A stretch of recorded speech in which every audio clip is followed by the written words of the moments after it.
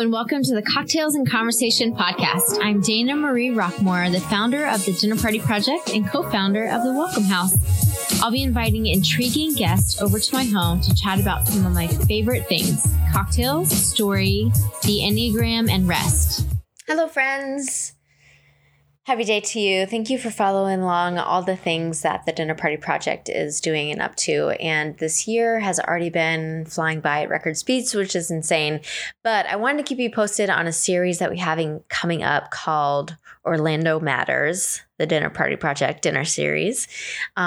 Super excited about it. We got some feedback from our 5-year party, and what we found was that people wanted more themed dinners around industries and topics. So that is what we are doing.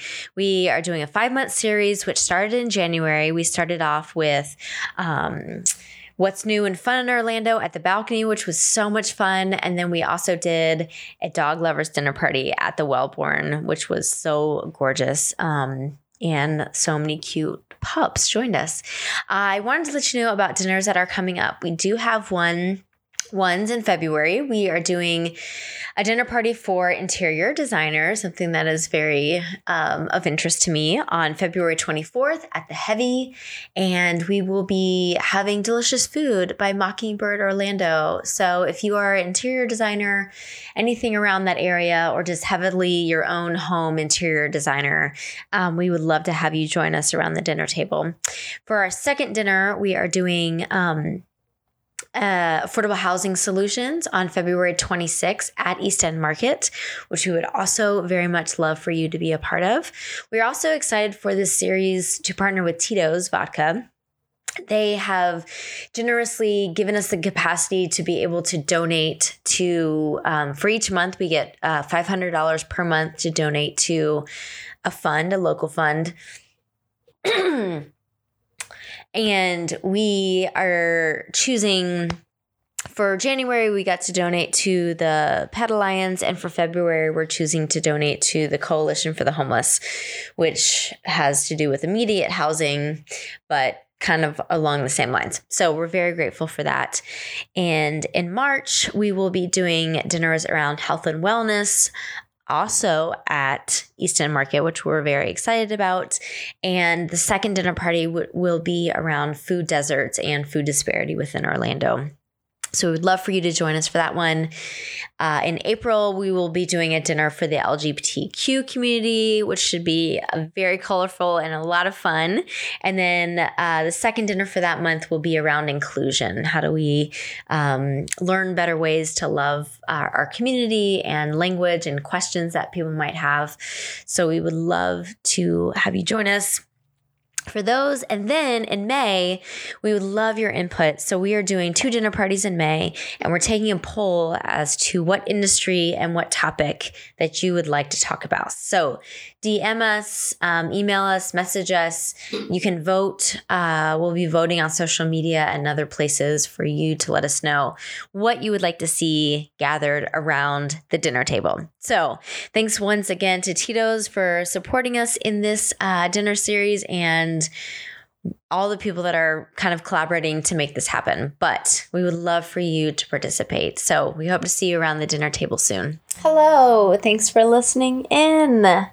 This week's is probably going to be one of my favorites in the interview world, because it's with a really dear, fun friend, Brendan O'Connor, which we will get to in a second. But first, we're going to start out with the cocktail, which, again, just sorry, I realize it might be laziness or it just might be selfishness, but I just like making my favorite drink, my favorite cocktail, which is a blackberry lime whiskey sour. Yeah, so this one is kind of the same deal. I made this one with my favorite bourbon, which is Woodford Reserve. So good. And then muddled up some blackberries, put some bitters in there, put some lime juice in there. Okay, so 1.5 ounces of Woodford, and then 1 ounce of lime juice, a couple blackberries muddled, a couple dashes of bitters, a small amount, a very small amount, probably like a quarter of an ounce of simple syrup. Very little because I know most people don't like their cocktails as sweet. And then an egg white, and you shake it all up and you pour it into a coupe and you drink it way too fast, which was my problem here. And then our guest, Brendan O'Connor, is such an incredible friend and person and someone I've known for, God, I really feel like, I guess since 2011 or 12. But it's been really neat to see him grow into a bunch of different things and the ways that he, I think, challenges the system with his art and his capacity for sharing all the things that are happening in Central Florida, Orlando area. So I had such a blast. I wish more mornings could start, or like mornings, days, midday, could start with Brendan and a cocktail. But alas, I will enjoy this moment and hope for many more. So hopefully you will enjoy. Brendan. Hey, Dana. How you doing? I'm doing so good. Thank you. Look at this house. Thank you. I'm like in the golden jungle, which is where I've always wanted to be. I knew you would. Yeah. Yeah. I appreciate it. My monkey brain is like, you are home. Yeah, this is where you're meant to be. Enveloped in the jungle and warmth. Yes. And great people. Great and booze. And booze. Welcome to the Cocktails and Conversation podcast. Thanks for being here. Cheers. Thanks for having me. Cheers. Oh, always. We do a reach around there. Doing a little clink. Day drinking. I'm excited. Can we do ASMR a little bit? Like and slurp it? No, hell no. Okay. I hate ASMR. Do you think it's funny. Do you think it's funny? I tried to do it on Real Radio for our show, and they immediately edited it out because they thought it was a mistake. They're like, "Oh, your mic got all messed up for a bit." And you were like, "No, don't you know, no, dude." Yeah, it was but funny. Also creepy. I think I can see where it could be a little sexy. Yeah. Yeah, but I mean, sexy whispering one thing, but like making crinkling noises makes me sticking your hand into lentils. Loudly, or like, scratching someone's back or something. So weird. So weird. But I love that it exists. I'm sure you do. Yeah. That is a very probably Brendan thing. But do you go intentionally to watch the videos? No, but if one pops up in my Insta feed or something, I'll totally watch it. Watch it. Yeah, okay. yeah. Great. I think that they know. Definitely do not put anything like that in my feed. I don't like loud eaters and things like that. I don't. Right? But I don't know. There's something about it. I just like that it's just bizarre and that it's a thing. Well, that's you. Yeah, bizarre and a thing. Yeah. That's me. Perfect. That's why you're here. Thanks, Dana. So for the cocktail today, I actually made you my favorite cocktail. Oh, well, it tastes delicious. I can see why. Good. It is a whiskey tower, obviously. And it is with my favorite bourbon, which is Woodford Reserve. So good. So good. Muddled blackberries, lime juice, a little bit of simple syrup, not too sweet, right? Which I don't like too sweet. Right. I like more on the sweeter side of things. So I know that I mostly temper it down for people that are not me. Right. Yes. But I still like it. But I like things that are fruity and sweet. Also like me. This is the perfect episode. Fruity and sweet. Nailed it. We can just wrap up here right now. All right. We're done. Easy. Bitters, egg white, and I think that's it. All shaken and then drunk. And drunk happens. And then drunk. And then you drunk it. Yeah. I did drunk it. During the daytimes. Yeah. What else can we do? Afternoon delight. That's you're talking about drinks, right? Drinks. Yeah. Yes. Yeah. We're still drinking. I'll be slurping. You're not going to like it. I'll be slurping. No, it's all good. I'll leave that in.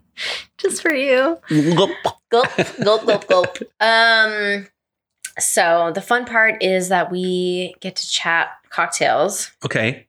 Which is one of my absolute favorite things. I started dinners, but I was like, I'm going to wing it on the food because it's probably the first 3 or 5 dinners I was making food and hosting. And I was like, what planet are you on that you can do all of these? Yeah, unless you're like an omakase chef. Right. Yeah, good luck. No. So I very quickly learned that I couldn't like cook and host. And I'm not really like the food is, I love eating and I'm learning more about that, but I'm like that's not my specialty, but I love cocktails. So cocktails is more of like where I can thrive and shine, if you will. But you are the king of all the things around town. So I would love to like know where would be a handful of places that you would go for a drink. And what is maybe one of your like go-to? Let's unpack that. So there's there's people who I know are on like the edge of the scene, like making the scene happen craft cocktail wise that should get a shout out or I'll get fired. I want to hear all your places. Like, all of them? Yeah. Okay. Unload them. Courtesy Bar, right? Beautiful. They kind of made the craft cocktail scene downtown. They were the forerunners. They're doing a great job. I think the people over at Dovecote do a fantastic job. And that's led by Gene Zimmerman, who has like a wine agency.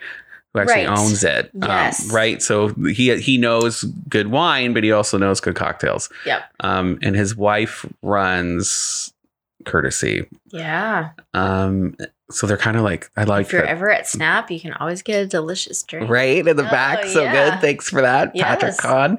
I love...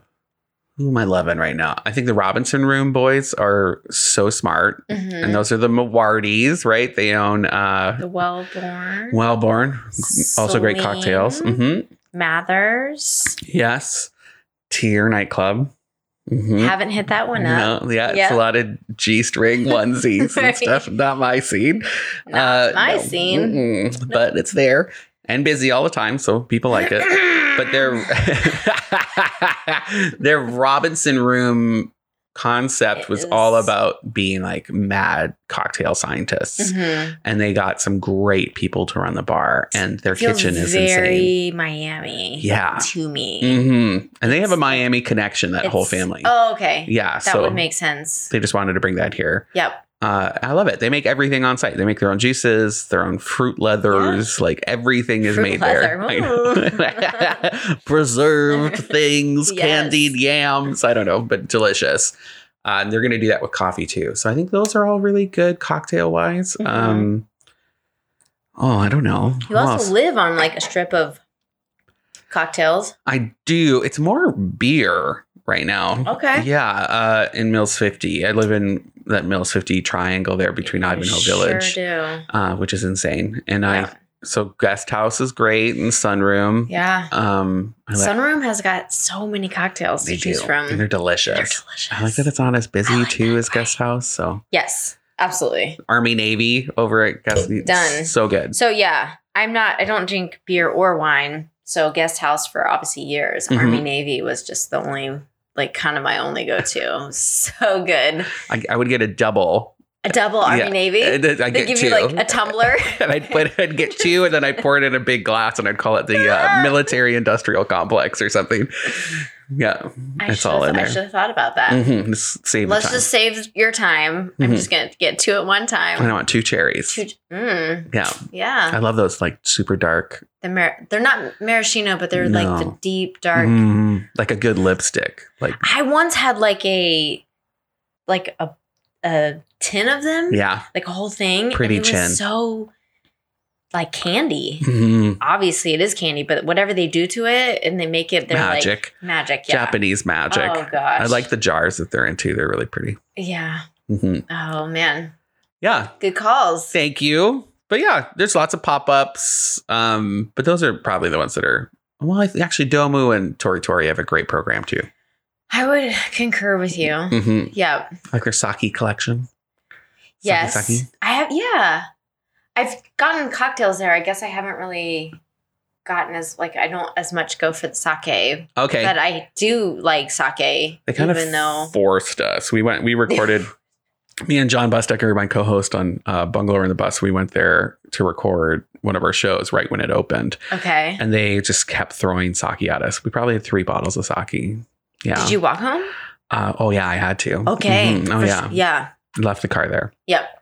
Yeah, I actually can't believe they played that episode on the air. It was very slurry. Sloppy. Oh yeah, just sloppy. Yeah. Ugh. This episode brought to you by Tori Sake. If you want to do a deep dive and not understand anything me or John say, because we're not huge drinkers, we're like a 2-drink an episode kind of crew. But yeah, we had a lot to drink. We had lots to drink. Not enough to eat. Yeah. Damn, because they have great food there. Oh yeah, delicious. We ate a lot. You just drank more. Yeah, but like chicken skin isn't gonna stave off 3 bottles of sake. Yeah, sake. But, Osprey Tavern, also great cocktail program. Now you're the Chins. Yeah, the Chins. Love them. I love them. I still haven't been to that weird hummingbird place, Calibri Cocktail. There's supposedly right across the street from them. In Osprey? From Osprey? Yeah, right there in Baldwin Park. How do I not know this? Nobody really talks about them, but I hear they're pretty good. It's a cocktail bar? Owned by, there's a Mexican spot, and this was like their sister bar space that they opened. Oh, okay. Closer to the lake, I think. Okay. Yeah. I know, right? Still there? Okay. Yeah. Adventure. I'll go later. Okay. Maybe we'll have to have a second cocktail there at some point. Yeah. I've never heard of that. That's really I think it's called Calibri. Or Nest. Calibri's the Mexican place, and the Nest is... Yes, I've heard of the Nest. Okay. For sure. There you go. Yes. That's why you hadn't heard of them. Okay. Because I messed it up. Calibri, I was like, what's that? Yeah. But the Nest. Those are my contenders, I think, for kind of like downtown-ish. Yeah. Yeah. Cocktails. Good Palomas at Reyes. Yes. I like a good Paloma. I do like a good Paloma. Tequila's usually not as much my go-to spirit. Right. So margaritas are mostly not my thing, but if I'm doing tequila, it really is a Paloma. Yeah. Yeah. Like just kind of Mezcal, ease into don't it. even talk to me. No, thank you. No? You don't like a smoky? No. Okay. I'm into it. Also, tequila will not leave me feeling great on the next day. The more they say that cheaper the tequila, the worse you feel. Maybe I'm just drinking too cheap. Because I don't know. I'm not accusing you of anything, but I'm just. I'm just saying. I know, myself, and I know how I feel. So I usually tend to go for things that I listen to your body. Listen to my body, but yeah. Anyway. Great choices. Thank you. But what about Brendan? Like, what do you have like a go-to? Like, you were like, I know that I would like this drink every time that I order something. Like gin and tonic or whiskey ginger if I'm being trashy. And it's just trashy? Easy. Well, it's just very simple, and it's like rail whiskey and ginger ale, right? It's not fancy. Right. And if I'm there just to like have a good time and go home, whiskey ginger. Okay. If I'm like really not caring about what anybody thinks, and we're in Ivanhoe Village, then I want their frosé at Hammered Lamb. It's blue, and I just think, and I can sip on like 3 of them and just camp out in the corner and not care about anything that's happening. Yeah. Okay. Yeah. I don't feel like you are a guy that cares about in any context what people know that you're drinking. I get judged on it a lot. Yeah. And that's something that, there's people listening to this right now. Oh, yeah. There are people who have expectations of what you should and shouldn't be doing. And I generally don't care. Right. I say that, but then I'll go home like, oh, that tweet hurts my feelings. Yeah. So I'm a little raw when it comes to that. Okay. Got it. So keeping it classy, whiskey ginger, doing your thing. If I'm at home and on the porch, gin and juice and jam, like in a little mason jar. Yes. Yeah, my neighbor turned me onto that. They made loquat marmalade with local loquats. Invite me over next time. So good. Yes. I got the recipe to make the marmalade. Like, right. Yeah, you can go on a bike ride when they're all in season and just pick them out of people's front yards because they don't care. Okay. Bring them home and make some jam. Okay. Yeah. Pour in some lemonade. I love gin and tonics. Yes. With stuff, with whatever, a twist, or just straight up gin and tonics. I literally cannot stop myself. So I will. A couple times a week, I usually make myself a drink at night. Like, I've had a day, like, whatever. A nightcap. A nightcap, right. I'm not making, like, 3 drinks in Oh, and if you are, that's okay, Dana. Nobody's judging you. It's true, but it also is like how I feel, right? So I don't want to wake up and be like, oh my God. Yeah, true. I don't want to like, be alive to the world. Every once in a while, yes, but mostly I love like a drink, right? So a gin and tonic or like a Tito's tonic is really with lemon lime. And then also I love adding like a grapefruit or like a jam. Something fresh. Something fresh, right, to it. I like that too. Kind of like something what I've got in. A little tart. I've never made marmalade of my own. Easy, mm-hmm. Right? Mm-hmm. Mm-hmm. So I usually pick it up from Trader Joe's. Oh, even easier. And then I put it, you can shake it up and put it in there and it's so easy. I have an Instant Pot. I wonder, there must be jam recipes for your Instant Pot. Boil down something. Yeah, just stick it in there and hit a button. I'll try that. I'll find out and let you know. Okay. Probably burn. Yeah. I'm more on the easier side. As much as I like cocktails, usually they're like, hey. Sometimes you feel fancy just taking something out of a jar. Like an $8 jam. Yeah, absolutely. Yeah, right? Spending $8 on jam. I feel fancy whatever I'm putting that on. I'll take it. Who cares? This toast brought to you by a $8 jam. Yeah, right? Yeah. You know you're an influencer when they start sending you jams. Jam. Never have received a jam, but my address is. Yeah, I take some jam. Right. I'll say my address if I get some jam. That's true. Yeah. So I was trying to actually think about the time that you and I first met or were connected. I feel like I've known you for infinity and beyond. I feel like you've been here for 12 years. Yeah. Mm-hmm. Plus. So I think I've known you for as long as I've been plugged into downtown. Uh-huh. So that was like 11 years. Cool. So there was a year where I just was in the Disney bubble and didn't know anything about downtown. Right. I don't know. The first and we met you before we did a pop-up. We did a pop-up together. You know what? I think maybe it was the first time. Or maybe I went to your... I can't think of a time before this, but correct me if I'm wrong. Okay, I'm ready. When you did a pop-up at Rollins College for sustainability. Oh, and I called you up. I was selling vintage clothes. Yes. On other people's property. That's so funny. And you had like a Page Boy cap on and a cardigan. Uh-huh. And I mean, this was ages ago, a million years ago, but I think the first time was at that first, like you had people line up along the sidewalk at Rollins College. Yeah. And I had like a little tent and table and was like, you did pretty well. Selling vintage, I think so, because Rollins kids got that money. Yeah. For vintage stuff. Oh, yeah. Yeah, I remember. Mackenzie Parker. Yes, we were in class together. And then I think that's how. But I saw you doing stuff like Audubon Park, or I went to one of your pop-ups and I was like, who is this? This is cool. Nobody's doing this in town. And there was a sustainability message that I loved. And then you also had like this swaps. Yeah, you were doing like you would pay a certain amount of money to get in and just snatch up as much as you could fit into a bag. Yeah. Swaps. Right. But I wasn't swapping. I was just like, I dropped what, $15, $10 or something. It was like 10, 15 to fill a bag. Uh-huh. So fun. Yeah. Where Corksicle is now. You did one there too. Absolutely. We did several there at Brookhaven. Yeah. Yeah. R.I.P. Brookhaven. So cool. Yeah. Dana. So yeah. And then I was like, well, she needs to come because that'll make me look cooler. The school loved it. Right. Yeah. Cool.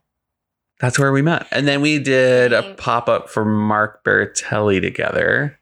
A holiday pop-up. Oh. Do you need another sip? Do you need another sip before we get into this? We can talk about this, right? Takes a big gulp. Yeah, he's not listening. Mm-hmm. Oh my gosh. Yeah, nightmare. Gosh, I'll say it. I'll be the bad guy. It was a nightmare, Dana. We stayed up all night. We stayed up. Do you remember me walking in and I was like, shut this down. Context. We were paid. I can't remember. I was paid. Yeah, I was paid too. You were paid. I think I was assisting him or something as like to answer his emails for a little bit. We had done Cardboard Art Festival, Yep. which we literally filled up the Say It Loud space in Mills 50 with cool. cardboard art. It was really cool. I came to many of those. Several years of that. Yes. Yes. Very cool. I did the first 2.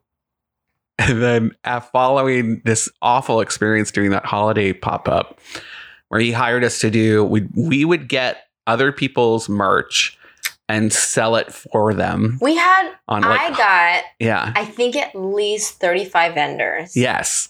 I worked my freaking tail off. Yeah, you did.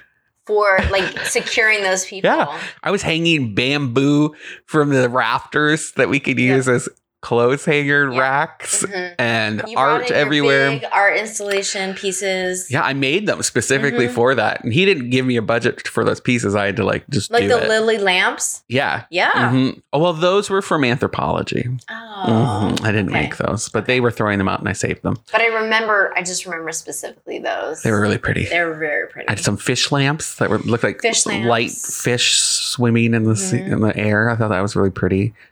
Aaron Sullivan at the library still has one. But yeah, and we stayed up probably until like 2 a.m. one night. Yep. Setting it up. 100%. Feeling real good. Went home. We were going to come back even earlier in the morning to like continue setting up. Yeah, and just finish. And when we came in, Mark and his mom had moved everything. Just shook everything around. It was like a gasp. Yeah. Like we put our blood, sweat, and tears like into making this like so fun, different. And we had all these great vendors, which were like really cool people in town doing cool stuff and established brands. And we're like, we want to create something that like kind of no one's really done in this space. Using not much to make an actual store. But we did. Seriously. Yeah. And you were so bad. His mom, he couldn't look at us because he knew he had stepped in it. But his mom came up to us all sassy and was like, we just didn't really get your direction. So we changed it. So they literally dismantled everything. The work that we had put like so many hours into. Yeah. And I had walked in and I was like, nope. Oh, hell no. You were so mad you started climbing a couch. Do you remember that? You were like doing steps up like a stepping machine, but up and off of this couch. And you wouldn't stop. And you were like, as you progressed, you got more and more mad and you fell off the couch because you were so mad. I just remember it being punctuated by you falling over to the other side. Okay. I remember being on a couch. I don't remember falling on the couch. Dana, so funny. But I do remember like losing my shit because we can cuss on this. Sure. Okay. Yeah. I wasn't sure. Continue. Yeah. I remember being so disheartened that we had literally been there until like the early hours of the morning trying to do something that was like authentic to us. Yeah. And something that no one really, pop-ups are starting. We had done the community market at Status with the food trucks. Yeah. So I'd done that for a couple of years. Like food trucks were on the rise. Right. So Mark was starting to do that, which was cool. That's where the money came from for the pop-up, right? Was from his food truck cash. Yeah, 100%. But then we poured out all of the creativeness that we could like muster up with the no budget that we had, right? Mm-hmm. And so when everything was like dismantled, it felt like a stab in the heart, right? Yeah. I at that point had worked with Mark for a couple of years, so I remember having like a sigh of like, he's not going to understand how we're feeling. He's paying for this. I guess we just have to let this go. And then I'll never work I'll never work with him again. And I tried to tell you, I remember talking to you about it. Like, you can talk to him, but he's not going to understand. And you tried to get it out and still fell on deaf ears. Yeah. But the cool thing was that we kind of course corrected as much as we could. And we said, like, we're here for this. And like, whatever shit that you just did, this is not happening for this cool space and for the people that are coming, for the amount that we're promoting it. Like, we also worked our asses off to get back to some semblance of like a very inventive, I think in the end, it looked awesome. I think so too. We did really well. I think. Did I make that up? We did well. I would say that it was a success for the amount of like people that showed up, and then I think the vendors were happy. Yeah, 3-day all day pop up, and you had to come up with a whole new system. We had a media night the first night. It was like working on like getting the media out there to say like, hey, we're doing this thing. Come preview it on this night, and then also getting people to like show up. That was before influencers. If we did that now, because this was 2011, 12. Yeah. Yeah. About that. 11, crazy. 12. Crazy. Yeah. And then we took a break from doing pop-ups. I did one more with him. Oh, you did? And Soto after that. Oh, yeah. Soto. You're crazy. Oh, I'm wearing a belt buckle I bought there. Yeah. Yeah. So we did that one. I did it. You did not, which I totally get. And then after that, I was like, nope. Oh, this is not a good thing for me in my life. So... you learn the hard way. That's when I learned what toxic was. I think was through that. Mm-hmm. But all the power to her. Just not. I wasn't a good mix for that. I was not a good mix for that. Yeah, but he's doing great work now. But you also like, you don't know what you don't know until you're in that moment. Yeah, huge learning moment. And that was a huge learning moment for me about. I have also had a struggle and continue to this day, like setting expectations and setting like realistic goals and being able to communicate that well to people. And so like I tried to be the best that I can, and I still fail a million years into it, but like trying to communicate to people, this is what I need from you. This is what I'm expecting. Here's what you can expect from me. Right. Even putting it down on paper and trying to be, because I guess like sometimes like, I think sometimes you're on the same wavelength with people and you think that, and then sometimes you are, but then sometimes you are not. That's a good old MOU, a memorandum of understanding up front. This is my role. This is your role. This is where we go. And then anytime that something happens, you just pull that out. And you just say, this is what we agreed upon. Yeah. Isn't that great that we wrote this? That way, like the first time I did it, the second time I did it, I had an MOU. But then the first time I did it, we both were just like, oh, we're so excited for something that's kind of like very novel within Orlando that no one has done before. Yeah, it was exciting to be invited to do it. Right. And it was cool that he, at first trusted us to do that. So I think that's probably what hit us is when that changed. It was like the trust in our skills had been questioned. And that was a big hit. Questioned, but also dismantled. And also dismantled and flushed. Yeah. And it was really the presentation. I think if he had presented it in a different way, I don't think I would have been so violently angry about it. But like the fact that he kind of sent his mother to like rub it in our faces that we just wasn't along. Yeah. She basically called us garbage people. And I just remember thinking like, I'm gay, I'll hit a lady. Like, you need to be careful. Like, I am also a lady. I will hit you in the face. Yeah. Oh my God. Brendan. Yeah.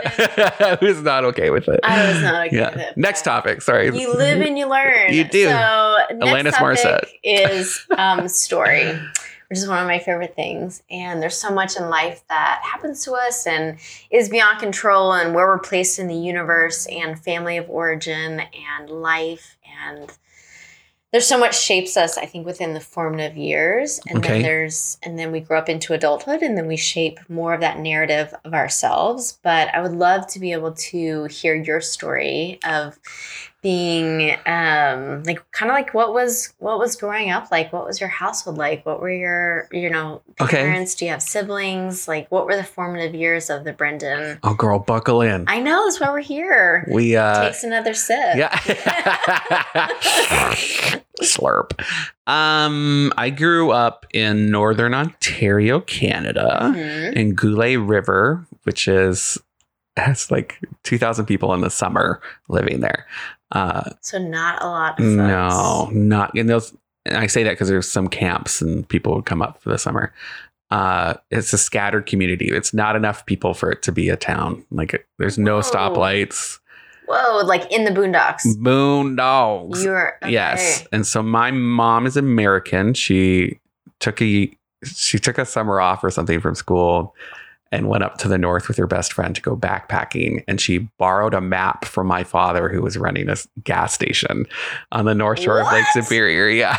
And she like dug them. And so she brought the map back at the end of their trip, and they became pen pals. And then she moved up and they lived in a cabin, and she like dropped out of school and he was 15 years older than her. Holy Moses. Yeah. And then so she got her like, not citizenship, a green card, I guess, and just stayed in Canada. Okay. And which my grandparents hated. They were like upper crust, like Chicago. Yeah. Republican. Like, so she just fled away to Canada to be with like a gas station a mountain owner? Man. Yeah. And he actually had graduated from university with an archaeology degree and was just like a bushman. And they somehow weaseled their way into running a cross-country ski resort in Northern Ontario. Really? And so my dad was the outdoor manager and my mom was the indoor manager. Okay.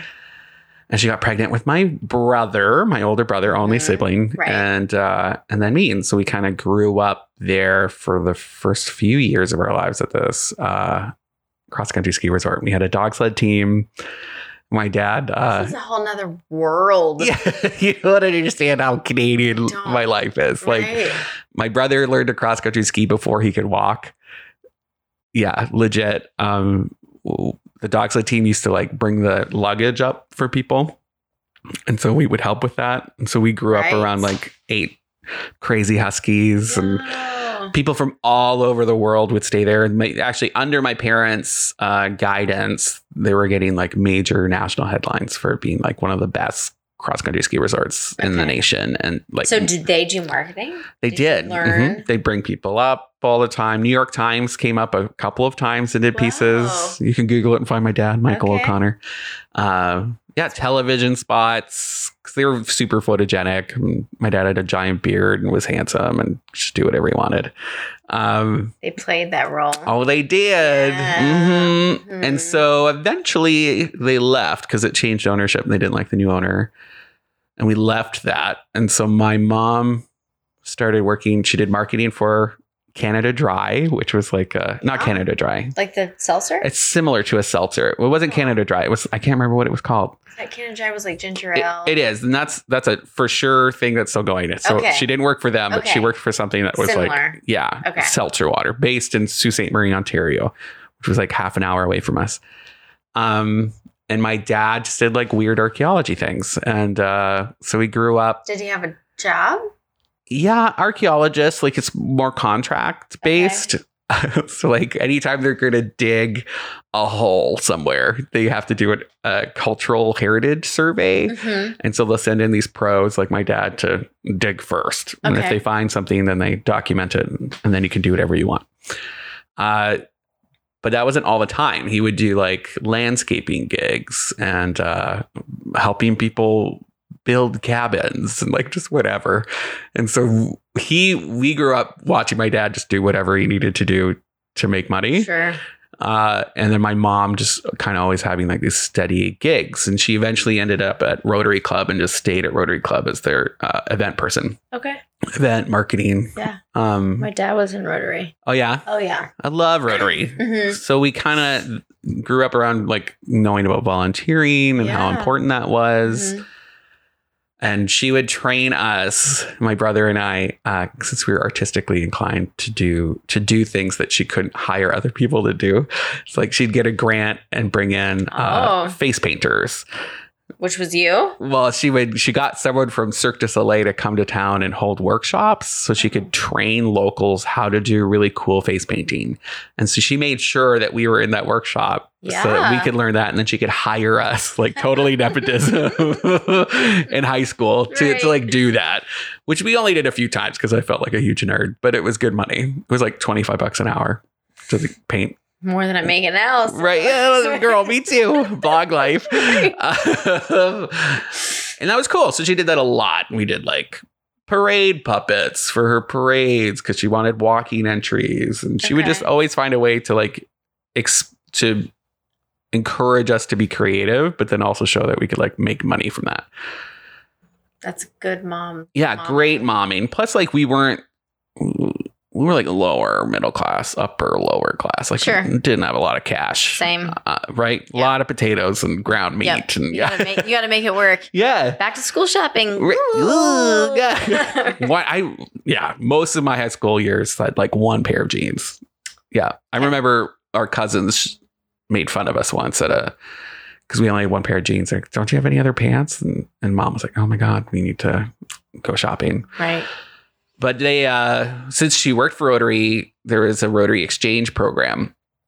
I never really thought I would ever leave Sault Ste. Marie. I remember growing up just thinking like I would be there forever. Really? Mm-hmm. So you weren't a kid itching to get out of this, not even a town? I loved it. Because I feel like knowing you and the capacity that you have for all the things, that would be something that you're like... Well, I didn't think you could be like, even though we were always being creative and like I didn't try hard at school and I was gay, but didn't know I was gay. And so I was dating girls like all through like into my 20s. Like I didn't know any of that. It's like I just kind of was like, okay, well, I'll just stay here and maybe I'll work at the steel plant or like, who knows? I had a job, summer job, peeling logs for a log cabin builder. Like not fun. No. But I thought that's what life in the North was. And that's harsh. It's also a lot of really fun, beautiful moments and growing up and seeing like northern lights over your house every night, like, so just beautiful, wonderful moments. Stunning creation. Oh, that is. Yes. To be experienced is like changes something. Yeah. Yeah. Your pace, you're okay with a slower pace because it's beautiful. And it's just, you're always reminded that it's okay to be a smaller piece than that. But I was ruined by Rotary Exchange. And so my mom introduced, ruined. I'm here now in Orlando. So someone who didn't think that there was anything else outside of that in Northern Ontario, and I kind of rejected our American side of the family because they were rich and everybody had nice clothes and they were just like the American side of me just seemed excessive and I didn't want a part of that. And it kind of made me feel less than. So I just kind of ignored it. But I met Did you have a relationship with your grandparents? Yeah, but I was always kind of resentful with them. I wasn't very nice to them until later in life. Okay. Yeah. And they've passed, but before they passed, I think we were much tighter. But as a kid, like I'd see them once a year when we'd have big family vacations down in the States. And I just always felt weird. Feel like a connection with them. No. Right. Kind of with the cousins, but they would kind of always make us know that we were like the outsiders, feral, nerdy, Canadians. So like painting rocks and catching frogs and stuff. And they were like, who are these folks? Yeah, it just did not get us. But I met an exchange student from Istanbul. Her name was Zeynep. I can't remember her last name. And she had like a scarf and she smoked clove cigarettes. And she was just... How old are you at this time? Like 15, probably. Right. Early teens. And, I was doing theater, community theater. So I was finding more of myself. And I just remember seeing her and being like, who is this woman? Like, cool. You are so cool. And she did a slideshow about Turkey. And I just saw history and like massive buildings and like mosques. And it just looked absurd to me. And I was like, well, why are we out here? Like I'm peeling logs. Like, were you like piqued? Like your interest? Oh, yeah. The greater world at large? And I think there was a part of it too of like just seeing someone who's so fabulous and could wear a scarf in Northern Ontario and not give a shit about what these people thought about her. And she was just like this authentic rock star of a human being with an accent. And and then I think she had lipstick on. She must have been 16. She just looked super cool. So I was like, I'm going to do this. And I'm not going to get in, but I can apply. And everyone was like, sure, Brennan. Yeah, sure. We'll see. And it's just like interviewing for a job. Like you had to like prove yourself. And it was the hardest I ever worked on anything. Like my mom coached me. She had me meet someone who had done interviews in the past. And we talked to other exchange students about what the questions were. And this is for an international trip, right? For an international trip. And I didn't know that you had to pay. But I got in. I know. I was like, oh, okay, I'm in. Now we have to raise money. And mom they took out a mortgage on the house and didn't tell me. Yeah, my dad told me this like a few years ago to pay for my plane ticket, and it has to be an open-ended plane ticket. That's just what in case something had to happen and you had to leave early or something. So it was like $2,500, and for my family, that was considerable. Yeah, and that's American dollars or something. It was crazy. I just remember I didn't know where the money came from, but suddenly I was there. And met crazy kids from all around the world. And I never skipped a day of school my whole life. And our school, it was a private school in Ankara, Turkey, the capital. Okay. And I was there for a year with one family. They didn't speak any English. So I learned Turkish when I was there. You lived there for a year? Yeah. When I was 16, I turned Holy 16 Moses. there. Yeah. You lived there for a whole year. A whole year. I thought you just went for 2 weeks or something. A year. Oh. And I went to a private school, which was all Turkish. It was almost like a Catholic school, but Muslim. And half of the teachers did not want us in there. So we were not allowed to participate. We just had to sit in the corner. In the school, but you were not. Yeah. So we'd start skipping out, and I never skipped before. Right. So they had a little bakery, so we were eating baked goods, and then we met cool street kids who were skateboarding, smoking cigarettes. So I just stopped going to school, but we'd hang out in our uniforms with these street kids. Does the Rotary drinking? Check in on you? Not really. My family was checking in with us. The Rotary Club could care less. Abroad, Rotary Clubs are much different. It was just, they were you're here as long as you don't burn anything down, you're fine. Really? We ran away, not ran away, but kind of ran away for 3 weeks, and we backpacked the Aegean at 16 years old. What is happening? I know. We stole While school was happening? While school was happening. Didn't tell anybody. We kind of. The teachers at the school weren't hey, Rotary, BT Dubs. Did not care. The teachers didn't care. Oh my God. Our families, we kind of just told our Turkish families that we were staying with other people or going on a trip. I can't remember what we told them. But peace, I'll be back in 3 weeks. And I loved my family. So I don't know how I convinced myself to lie to them like that. But I just also wanted to hang out with these super cool kids. And yeah, we broke into summer homes and stayed in empty houses on the beach. My friend from Mexico City stole a horse.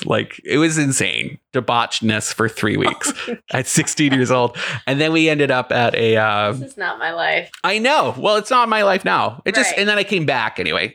Crazy after a year. You don't need to hear any more of those stories. But then I came back to Canada to finish my last year of high school, just a totally different person. And I didn't put up with anyone's shit. And so it ruined you in that frame that it did totally turn your world upside down. It did. And it opened your eyes to I can't be here. You had loved your small little nest and world. Loved it. But then by fire, you got introduced to the world at large of what is possible. Oh yeah. And I carried that with me. And I don't know what my parents thought we were doing there for a year. Wow. And this was 90s? No. Yeah, I was there for 2000. Oh, 2000. Okay. I was there when it turned 2000. I remember partying. Y2K, baby. Yeah, drinking. Just drinking at 16 years old. Oh, yeah. And big discos. Care about that over there? No. But even in the Muslim community? Yeah. Well, Turkey's very secular. And then we were in the capital city. So there's tons of ambassadors' kids there. And they kind of were allowed to do whatever they wanted. And so we kind of hung out with a couple of people. Okay. That were from ambassador. I remember I dated this girl from Belarus, and her dad was the Belarusian ambassador. Yeah, insane. Hey girl. I babysat. This is such a weird story. Tell me if this is too much. Let's hear it. That's why we're here. Well, you're not supposed to work when you're there, but my parents couldn't send me an allowance, so I got a babysitting gig for this security guy at the Canadian embassy. Okay. And so I was babysitting their kids when they'd go off and do weird embassy things. And they had a nephew that did the Disney program. And they were there's this program where you can work in Disney and you would be great at it. And I was sure, lady. So we have all of this to thank for this gentleman from the Canadian embassy in Turkey. Yeah. What? Just like by breaking, like it's just this breaking rules the whole time. And I'm just thinking I'm like floating with the wind, but it also has this element of fate to it too. Yeah. The trajectory of your life. Yeah. Just weird. So you heard about. So I heard about it and I was like, you're crazy. I'll never do that. And then I was, was the flight home. Oh, I forgot about this. I did a flight home and there was a lady who sat next to me who had somebody who was coming back from the program in her family. So I was like, oh my God. From Rotary? Yeah. Or from Disney. From Disney. She knew somebody who was doing it. I forgot about that. Because then I was like, oh, I've heard about this twice. How interesting is this? And then I came home and was finishing my last year. And then I met somebody else who had just gotten home from the program. And I was like, that's 3. It's meant to be. I'm going to apply. And then I remember telling people, they were like, Brendan, you just went to Turkey. Like, who do you think you are? You think you can go work at Disney World? Like, are you insane? That's not, Disney World's not even a real place as far as like most of my friends were concerned. And, but and I applied. Like, middle fingers up. Yeah. Right? Right. And I was like, I don't know. What's the worst that could happen? So I applied and I had a lip piercing. I had to take out the lip piercing for the interview. Mm-hmm. It had like, I got in it in Turkey and it had healed in. So it was stuck in my lip. I had to get it surgically removed the week before I went to my interview in Toronto. Barf. Yeah. But I got the gig and I came down here and then I set it up where I could, since my mom is American, I could come down seasonally as a seasonal employee and just like pick up shifts at the Canadian Steakhouse at Epcot and just like pay off loans in Canada while I was trying to figure out school. And yeah. How old are you at this point? Oh man, I want to say like mid 20s. Okay. Early 20s, I partied a lot. I worked at a hotel. There was a roadside motel where I slept under a canoe in the summer. I would get a summer gig there. I did it 2 years in a row when I was in school. And when all the rooms were full, I'd have to sleep under a canoe. This is insane. Yeah. We'd have fish fry Fridays. And it was so busy because it was like all you could eat fish fry. And I would just work so hard. And you were working to pay off like school. Like I tried to go to an art institute for a year. Okay. Didn't dig it. Got it. Worked in Banff for a year, Banff, Alberta. I've heard that's beautiful. Gorgeous. I still dream about it. Yeah. There's a mountain I've seen that like photos. Scrapes clouds from the sky. Right. You can like literally watch clouds form on the peak as you're walking to work. Would love to be there one day. You would love it. It's beautiful. Absolutely. Wolves, caribou, just running through amazing. As long as there's glass between me and them. There's not. You gotta be careful. Yeah. So you're working this camp. You're sleeping under a canoe. And I would have to bathe in Lake Superior. This is like a Wes Anderson film. Freezing cold water at like 1 a.m. because I just reeked of fried fish. And then wake up in the morning and do it all over again. And were you like living your life though? Like it was fun. I was cute. I was working hard. Mm-hmm. Yeah. Riding my bike everywhere. I didn't have a license until I was 25 because I like rode my bike everywhere. Whoa. Yeah. I was cute. It was funny. And then you were still doing Disney in the summer. And then I went to Disney and did the program. Okay. So this was pre-Disney. Sorry, got a little convoluted there. Yeah. And then I met Scotty. I was in my 3rd year at Trent University taking international development. I had figured out what I wanted to study in school. Was coming down here on my holidays and on my breaks to make money. And my brother was already here, engaged, married to a How did he land Texan here? Girl. He did the same Disney program. Oh, okay. But then he just stayed. He met somebody and stayed. Fell in love with the Texan chef. Okay. At the same restaurant and just like stayed. So I would come down on the breaks and stay with them, which they did not love, but because I was still like partying it like crazy and making lots of money. Hey, I'm here. Right. And they're like very settled and making a home and nesting. And I didn't get any of that at the time. Was not a great guest. Apologize. Oh yeah. I was paying rent and stuff to them too. Like, yeah, but still not a great guest. They have babies now and stuff. I can always see his wife Meredith. She'll look at me like, you are chaos. Yeah.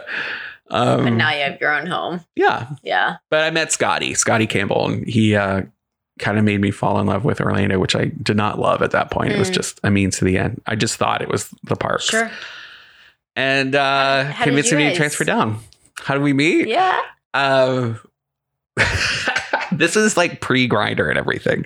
And how did, like, when in your life were you like, women are not for me? You know what I mean? Like, I guess on my first contract to Disney, which I think was, I guess that was 2007, 2006. I can't, dates, who knows? I've done too much damage to myself. Right. I was dating a girl who I met in the interview process to come down, who came down months after I did. But there was a time when I was, and I knew I was kind of into dudes, like I'd made out with guys before, but I just didn't think anything of it. I was just like, that's not a thing. Like, you can't just be gay. And I hadn't really met any gay people. There wasn't any gay people on TV. Like even in the like men you were making out with, were they still trying to? They were super gay.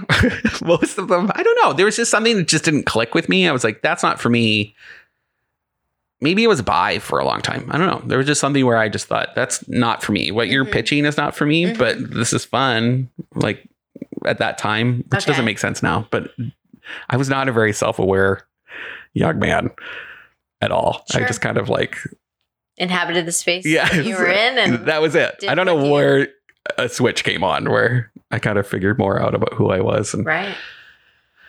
Well, I do know. I met this guy, Bradley Matthews. He's not going to listen to this, so I can say his Bradley. name. Yeah, who everybody loved at Disney, and he was just fit and handsome and super cool. He was from Prince Edward Island. And Anne of Green Gables. Oh, I know, right? Which was also a connection. And he would play guitar and read like Buddhist books, and he'd play guitar. Oh yeah, with his shirt off. But like, but he was dating all these girls. I remember there was a pajama party. And I would never have done this, but I had a couple beer, and his pajamas were like just loose fitting pajama bottoms. And of course, no shirt. And everybody was outside, and him and I were like creating a beer, and I just leaned in and kissed him, and he held my hand. Like, it was just like a really sweet moment. And then I was like, oh, I like you.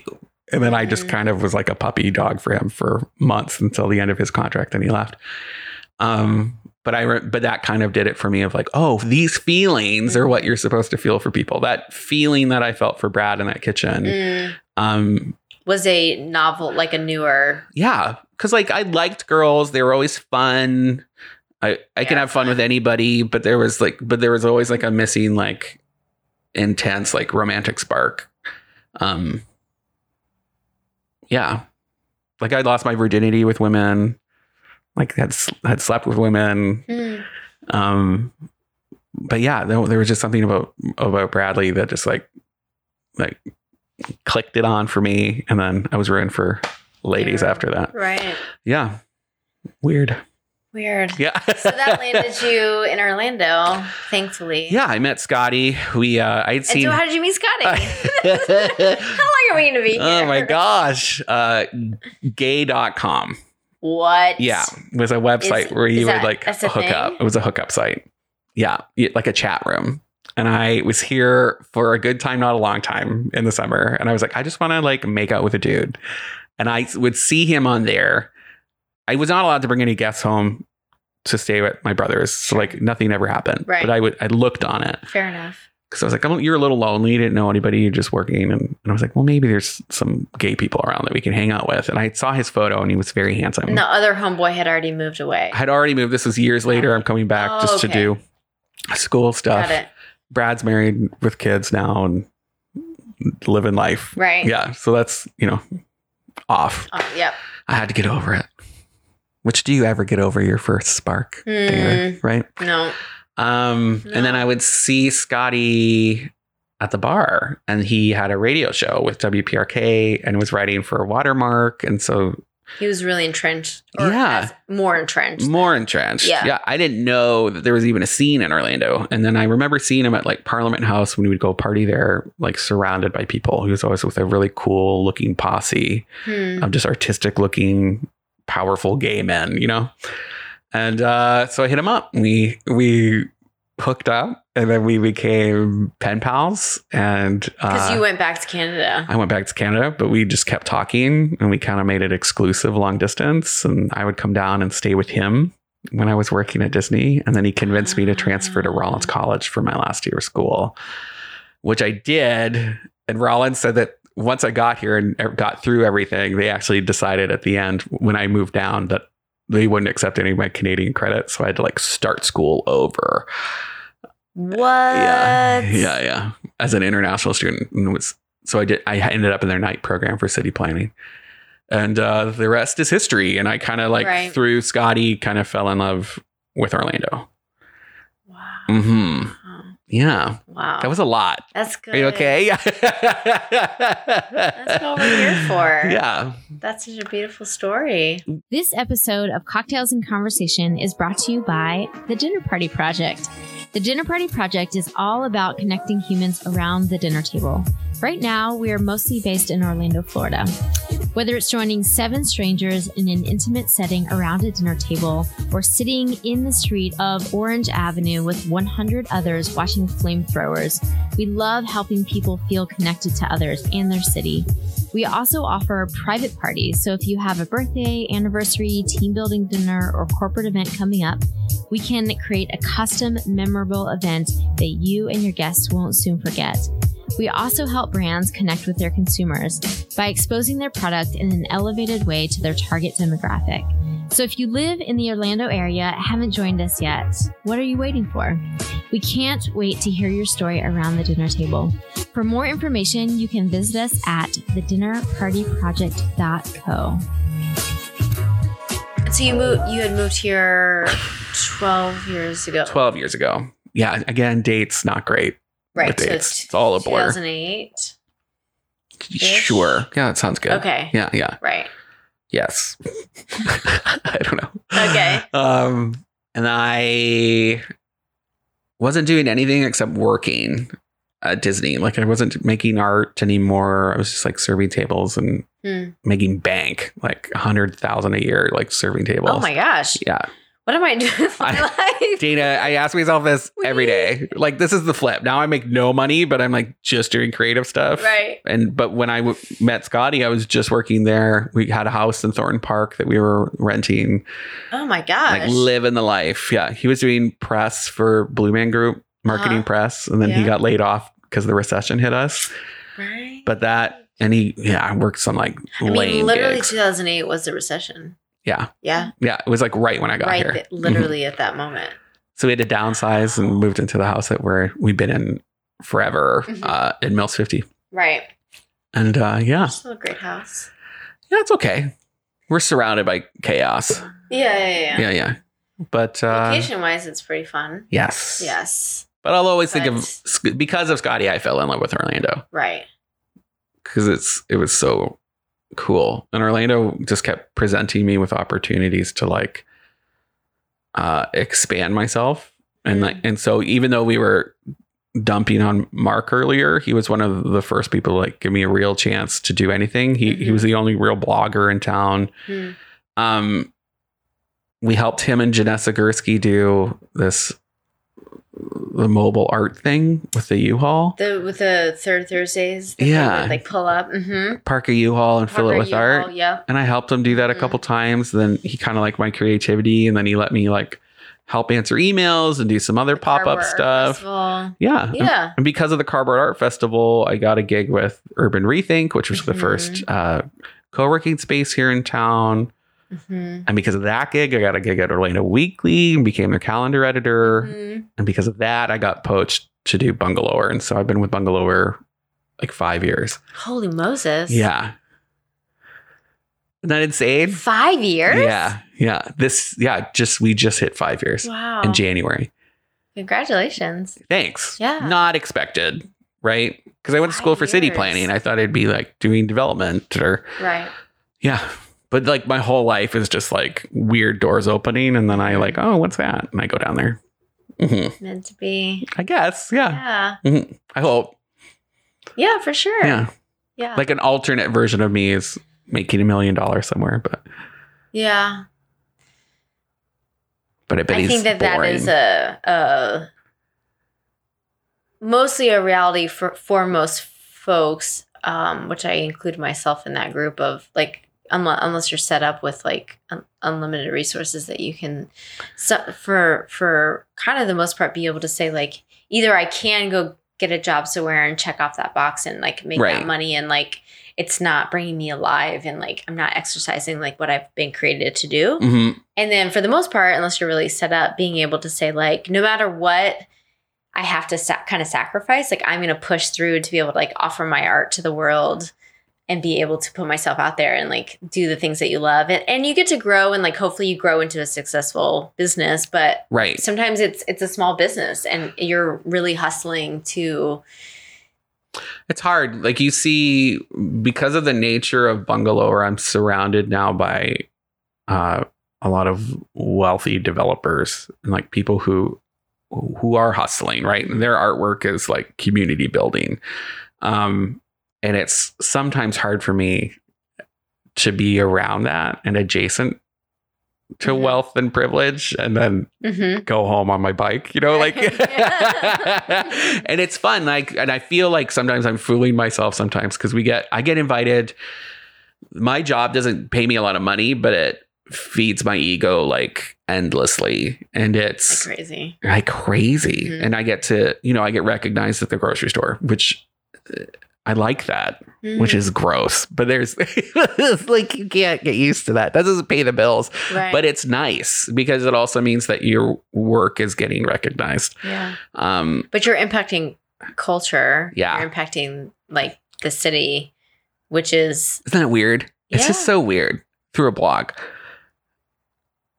But like information is power, right? And so you are helping to put out what I think is meaningful for people, and also helping people that's the struggle. Know how to engage with their city well. Right. And so that's, as long as I keep that as the nugget and try to not make it about me, then I think I can stay on the path. And that's because I've been through like making tons of money at Disney. Like I've seen what that can do to you, and you can become like this extreme version of yourself where you're just like feeding the id. And I just don't want to do that ever again. Right. So hopefully, I don't know. I'm always like happy when I get an email from somebody saying, "Hey, you got a spelling mistake." And I'm like, see, great. Reality check. I'm still just some weirdo. I'm still scared to with do a that. voice. Are you really? Bring it on. Not a bad thing. I like it. It happens all the time. Right. Because most of my writing happens in the evening because I'm busy all day doing things. Yeah. Okay. Oh yeah. There's always spelling mistakes, but I'm not a writer. Right. Yes. So as we get to grow into our adult years and really kind of shape the things that we like define for our lives and think that are important, and obviously shape our trajectory and what we do. I would love to know if there's any moment kind of within your adulthood that you have looked back on and thought like, man, I'm really like proud of this. Like I've worked really hard, and like this is something that is momentous, and I have worked to achieve this thing, or something has happened because of my hard work or ingenuity. Yeah, it's happened a few times. Dead air. I think most recently we just wrapped a 4-episode pilot for the Orlando Economic Partnership, where I get to interview people who call Orlando home and why. Oh. And right, I'm really excited. You're on the list. But we just didn't need, they just want to see 4 episodes of what it would look like. And if they like it, then they're going to make an order, and we're going to continue to do it through the year, possibly like 2 a month. Right. Oh. And PBS could like share it too. So it could be on TV. And that has nothing to do with Bungalower. It's like me. Yeah. And these amazing videographers from 3 Arrows Creative who are making me look good. Okay. So we just wrapped it, and I just saw this untouched episode with me and John Rivers, and I think it's really good. And I know that, and I lined it up. Excuse me. So like I booked the thing with John, lined up all the locations, and then they made it look good. And I'm really excited about it. Like I worked really hard for it, and while juggling all the other things. And So I've had a moment of like appreciation for that. I have a wellness coach that I hired at the end of last year. Okay. Because my health was like brutal. I had a doctor that told me I was obese. And I was like, that's not my narrative. Obese. Yeah. Right. But then, and I lost 30 pounds because I hired this wellness coach. Lori Cox from Galvanized Whole Life Coaching, who like, she like had to teach me how to breathe again. So like, I'm glad. Right? Yeah. You just forget. And it's just so funny. It can be when you're running your own thing, very easy to slip into the never ending. Right. But there's also the health and the stress and the life and the friends. And so there is the breathing that it's like, this is not going to be sustainable, right? Over here. Like, yes, oftentimes, especially I think the first couple of years, like you're often maybe burning the candle at both ends. Yes. But then the reality of like, and like, you don't have kids, but I don't have kids either. But like the reality of like, this isn't sustainable for like a healthy lifestyle. So like, if I want to see this beautiful thing that I've created, like continue on. Right. How are we going to create I don't wellness? I don't own bungalower. That's what Scotty kept telling me. Like, you're going to run yourself into the ground. Like you are running yourself into the ground and you don't own this. So like what you do own is yourself and you need to focus. And I couldn't hear any of that until a doctor told me I was fat. And then I was like, oh, okay. I hear you now. Right. And so through that, she's teaching me to take those moments to appreciate and just really sit there with appreciation for your successes when you hit an accomplishment like that, just to make sure that you remind yourself that, hey, you worked for that. And that's great. I'm 100% there. Cool. For sure. Yeah. Right. How's that even, you just forget to do those things. But you can't, like you have to, it's like holding the joy and the sorrow kind of at the same time.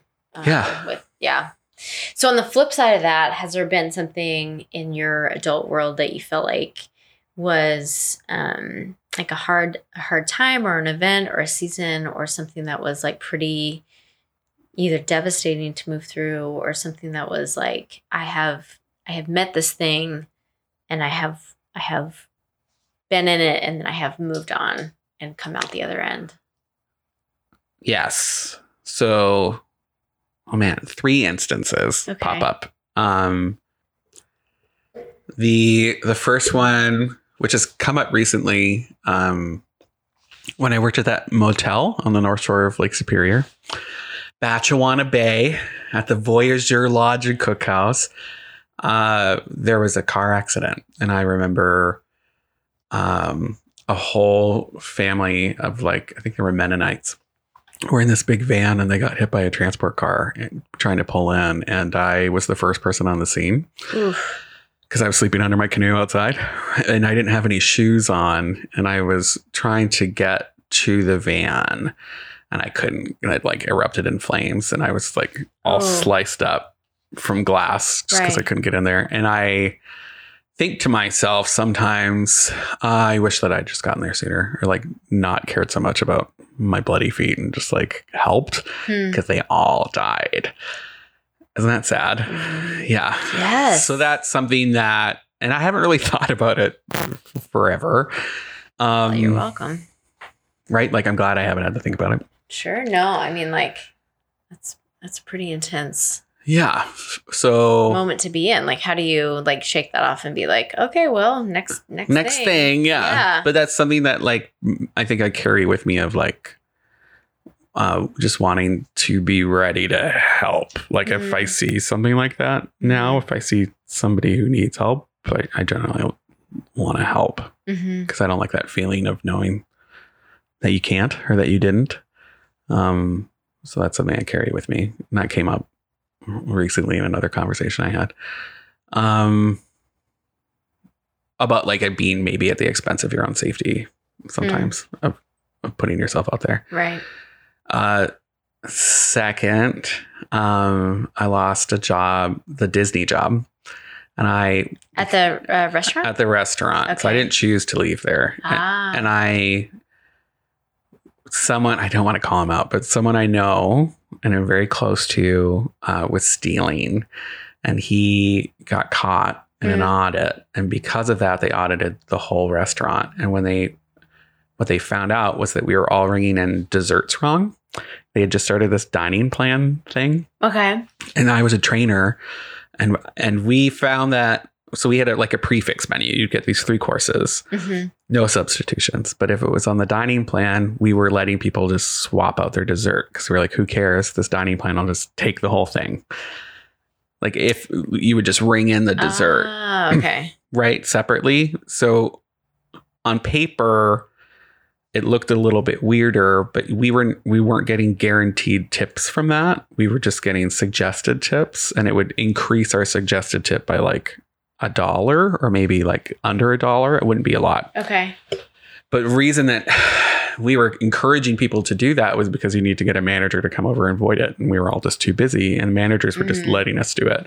But since I was a senior trainer, I was training everybody on staff to do that because it was helping everybody.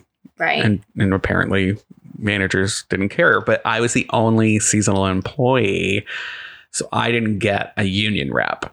And so when I was pulled into this, they did they kind of laid 12 of us off while they were investigating. Oh. And I was the only person let go because I didn't have a union rep. And I was so mad. Right. Because just before this had happened, but everyone had been doing the same behavior. Everybody was doing the same thing.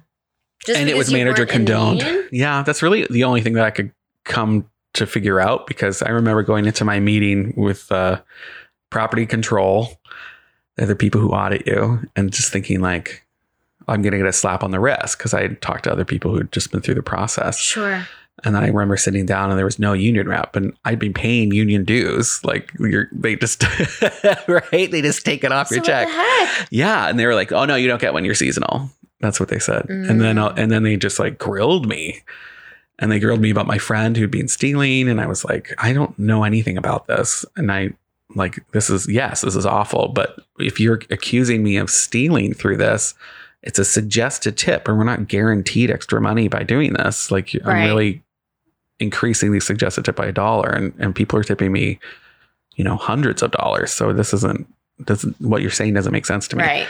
The output of what I'm doing is not for like this reason to get less than $1. It's for ease, and managers know we're doing this because it helps everybody. Right. Which they didn't like. Run smoother. So I was the only person let go through that whole process. You were the lamb. Yeah, kind of. Sacrificial lamb. And I carry that with me because I don't like that feeling of not having control over departure. And I'd been like winning awards there. Like I have these jars, these old pickle jars filled with like guest letters and stuff that I just won't look at, but I can't get rid of them. Right. Because I love that. I love that feedback. So that was sad. And that was like during the recession. So I had to go work at Hard Rock Cafe after that. It was not the same. Brutal. Right. And then the third was another job departure when I was working for maybe I won't say, but it was a local municipality. And my boss was using city funds to buy school books and things for his master's program. And I knew it was happening, and there was nobody looking at the books except for me and him. Right. And I went and reported it to the city manager. And the next day when I showed up for work, I was laid off.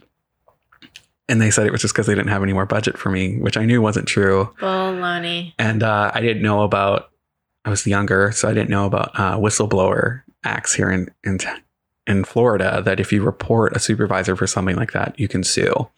I didn't know anything about that. Oh, I still don't know about that. Yeah, you're protected, so you can't get fired for that. But there's a limitation of 3 months, and they kept me waiting with promises to bring me back. And at that point, I was just doing part-time things. So I I loved that job, and I never got it back, and I never got to sue, and that kills me too, because I again, it was like that loss of power and letting somebody else make that decision for me, and then there's like no repercussions for those people. Actions, yeah. How do you think that you kind of like have the stamina to move through that versus like getting like caught in the wheel of? I don't think you do. I think I thought I was moving through it by just keeping busy.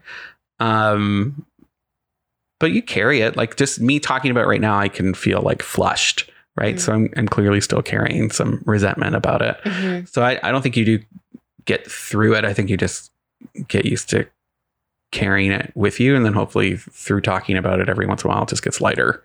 Now it's just a part of a story of being aware of your rights and sticking up for yourself.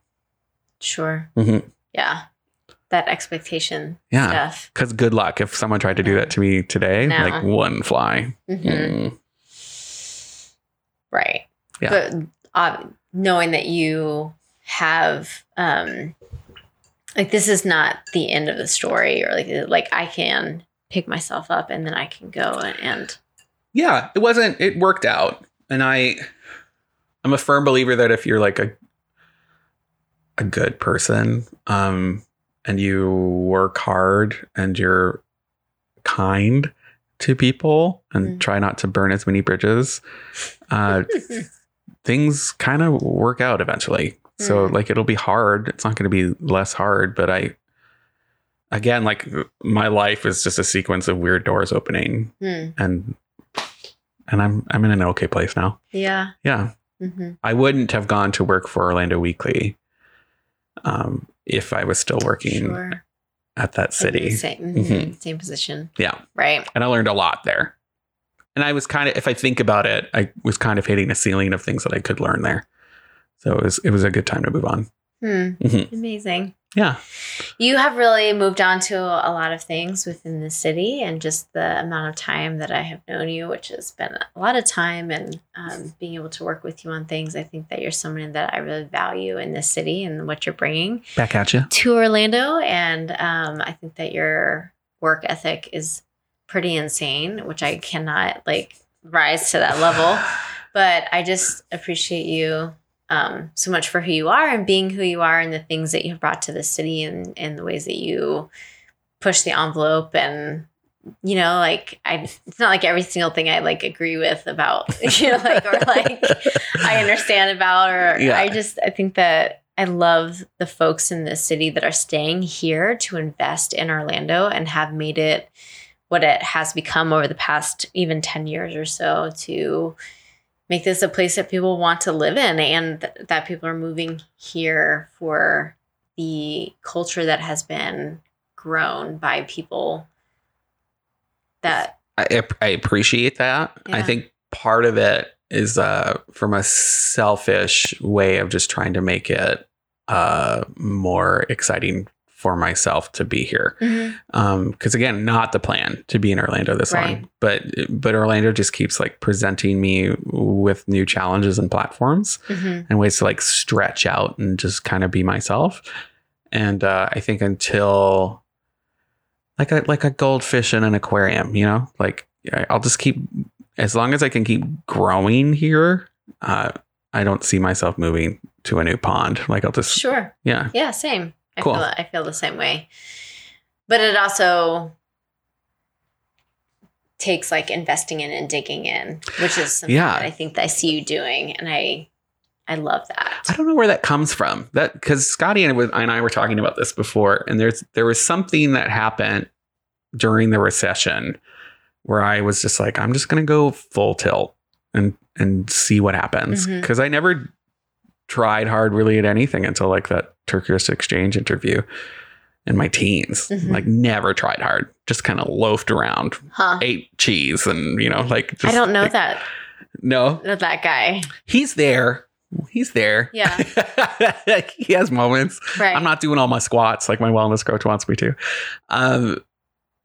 But my job is by its nature super fun and just dynamic, and every day is different. And so, and my life kind of is my job, which I'm still trying to fix. And setting new priorities for 2020 and boundaries, which is very important. And hopefully I'm gonna, get better at that every day. Right. Yeah. But that go hard, go full tilt. I think I convinced myself to lose weight because I could work harder if I was in better shape. Oh, Lord. I know. Subconsciously, out loud, I said the opposite, but I think I was well, I can do more things if I am not so tired all the time. Hmm. Right. And now I'm like, but I'm aware of that Yeah. coming into this of like, not good. Set that aside, and move on. There's so many other things that you could be doing. Whole life living. Yes. Yeah. Not just for work, but for living. Just living. Yeah. Yeah. Yeah. I'm on that train. So Cool. yes. But I love the Brendan that you have brought to the city and just partnering with me on things and Thanks, Dana. who you are. More to come. Yeah. Absolutely. So the next one is also my favorite, and is something maybe a little bit newer in your world, but the Enneagram. Okay.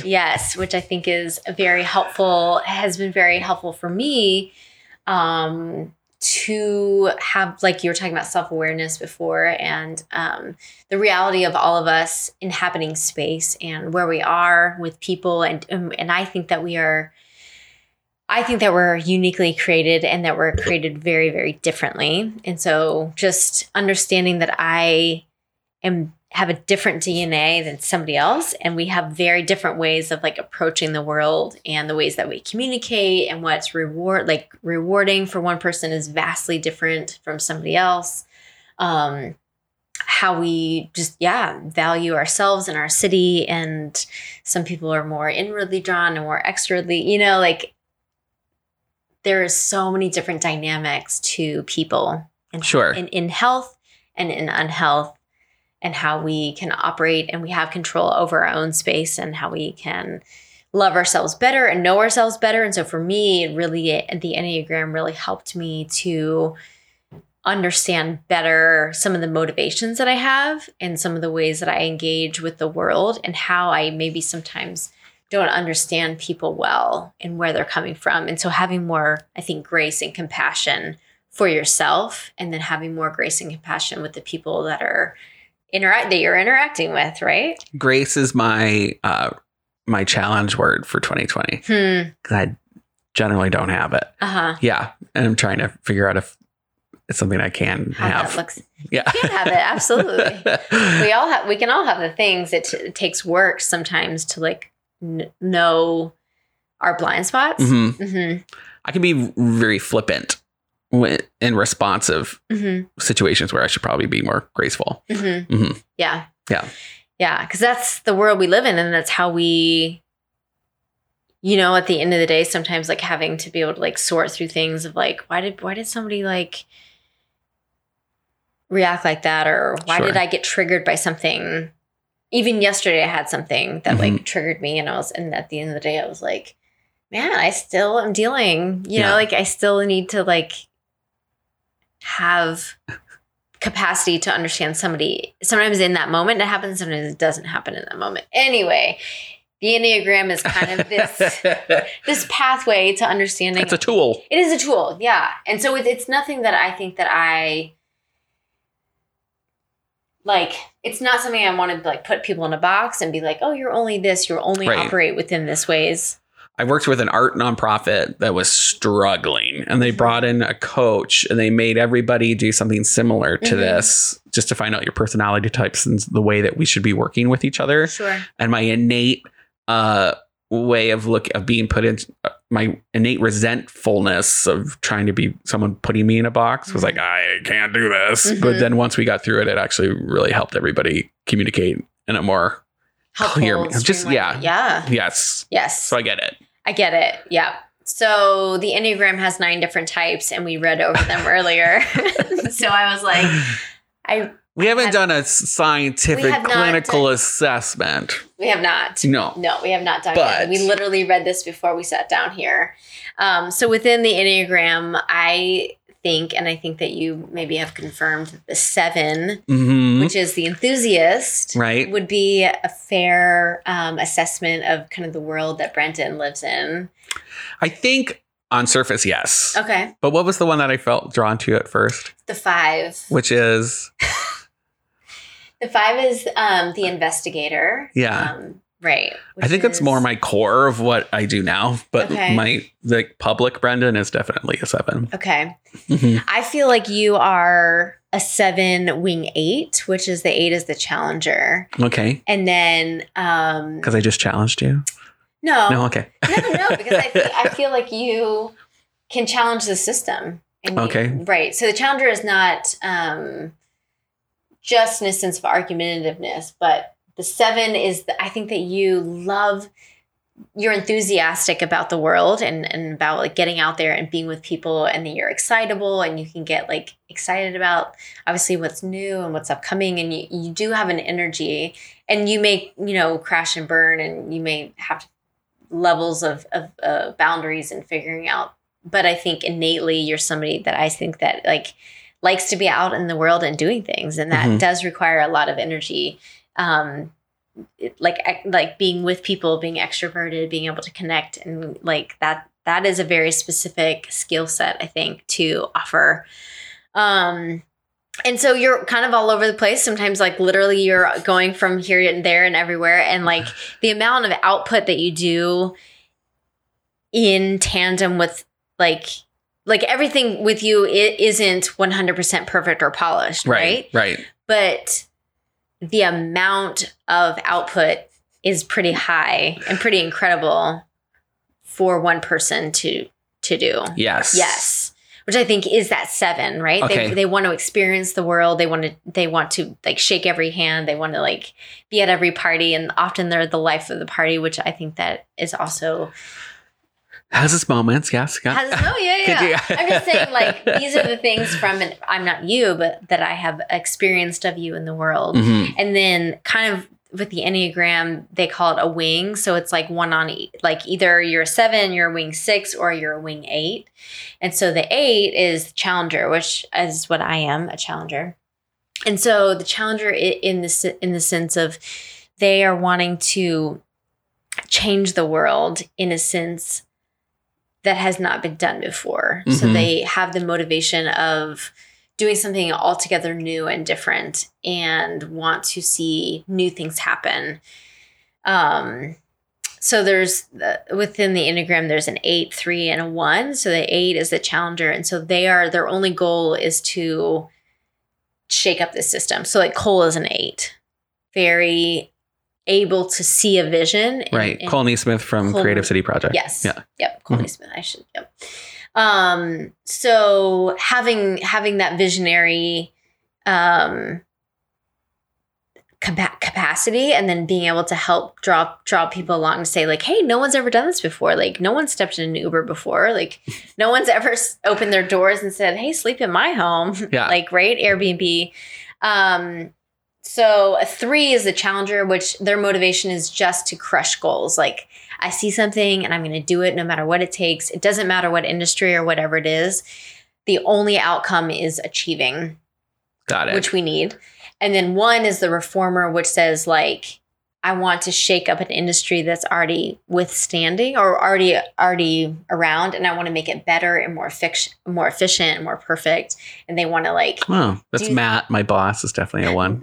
Right. So he wants to reform what's already in play, and he wants to make it better. But an 8 wants to do something totally brand new. And so that's kind of where I see you saying like, I want to challenge the system to like, let's do a cardboard art festival. Let's do this new pop-up market. Let's I love that. Yeah. Okay. So their motivation is not to be argumentative, and sometimes it can be, but it's to say, I see a vision and I know how to like implement that. Yes. In the world. That art organization I told you about before, through that we discovered that my type likes to present ideas, like innovative ideas, and just be creative. But everybody else on my team were like the sensitive type that like if you present it can really hurt their feelings. And so through it, I was basically told I need to be careful in my presentation of ideas, because where I think I'm like contributing, it can sometimes be stifling for others. And that's something I carry with me too. Yeah.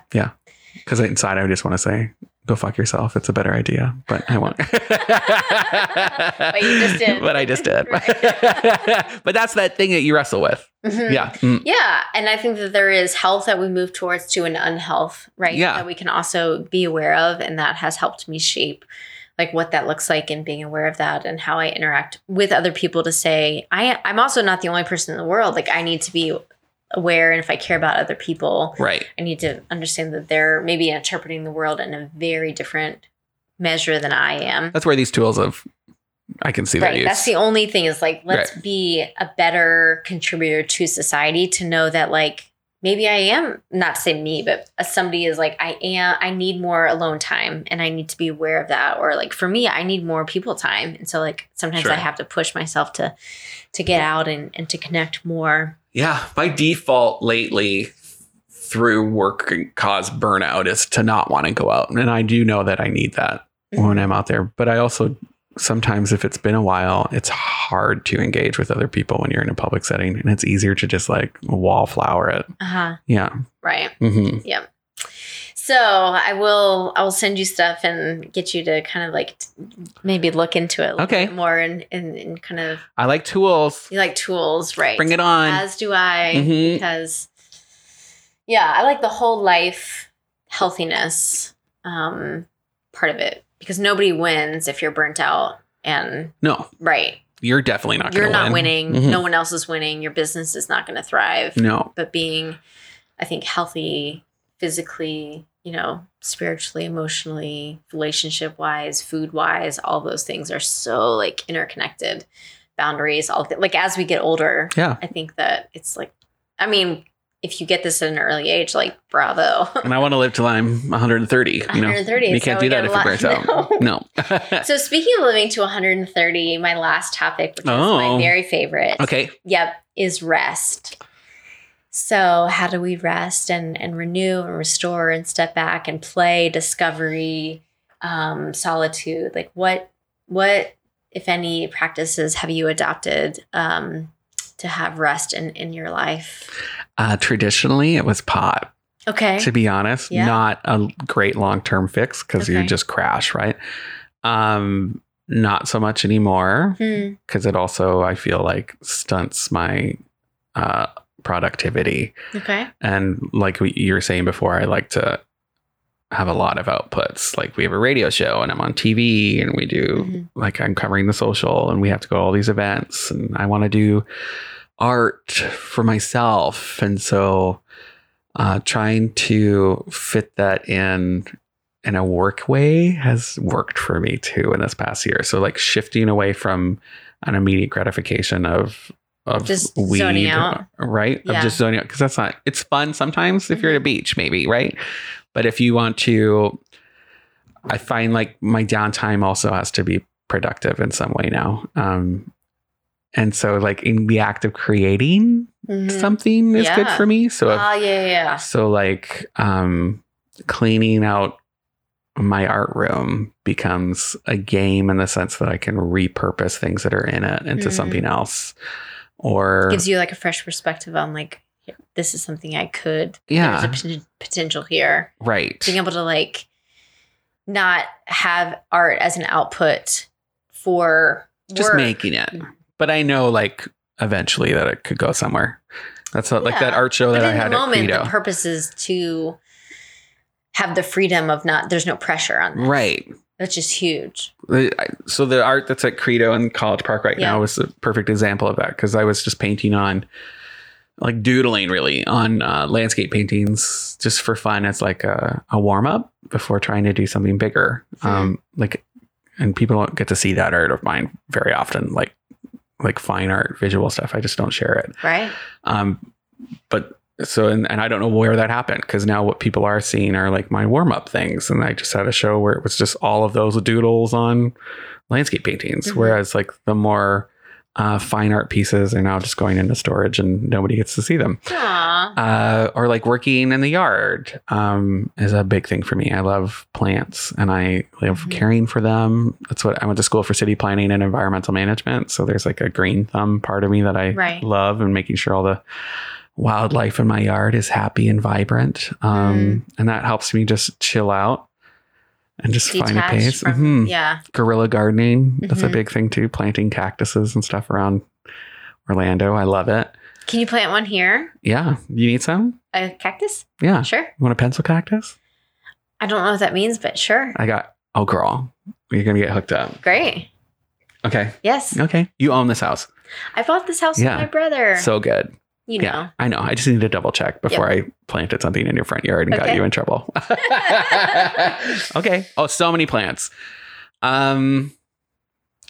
The beach is a big thing that I do with my boyfriend, with Scotty, like just going to the beach. But I can't just chill on the beach. I have to like pick up trash.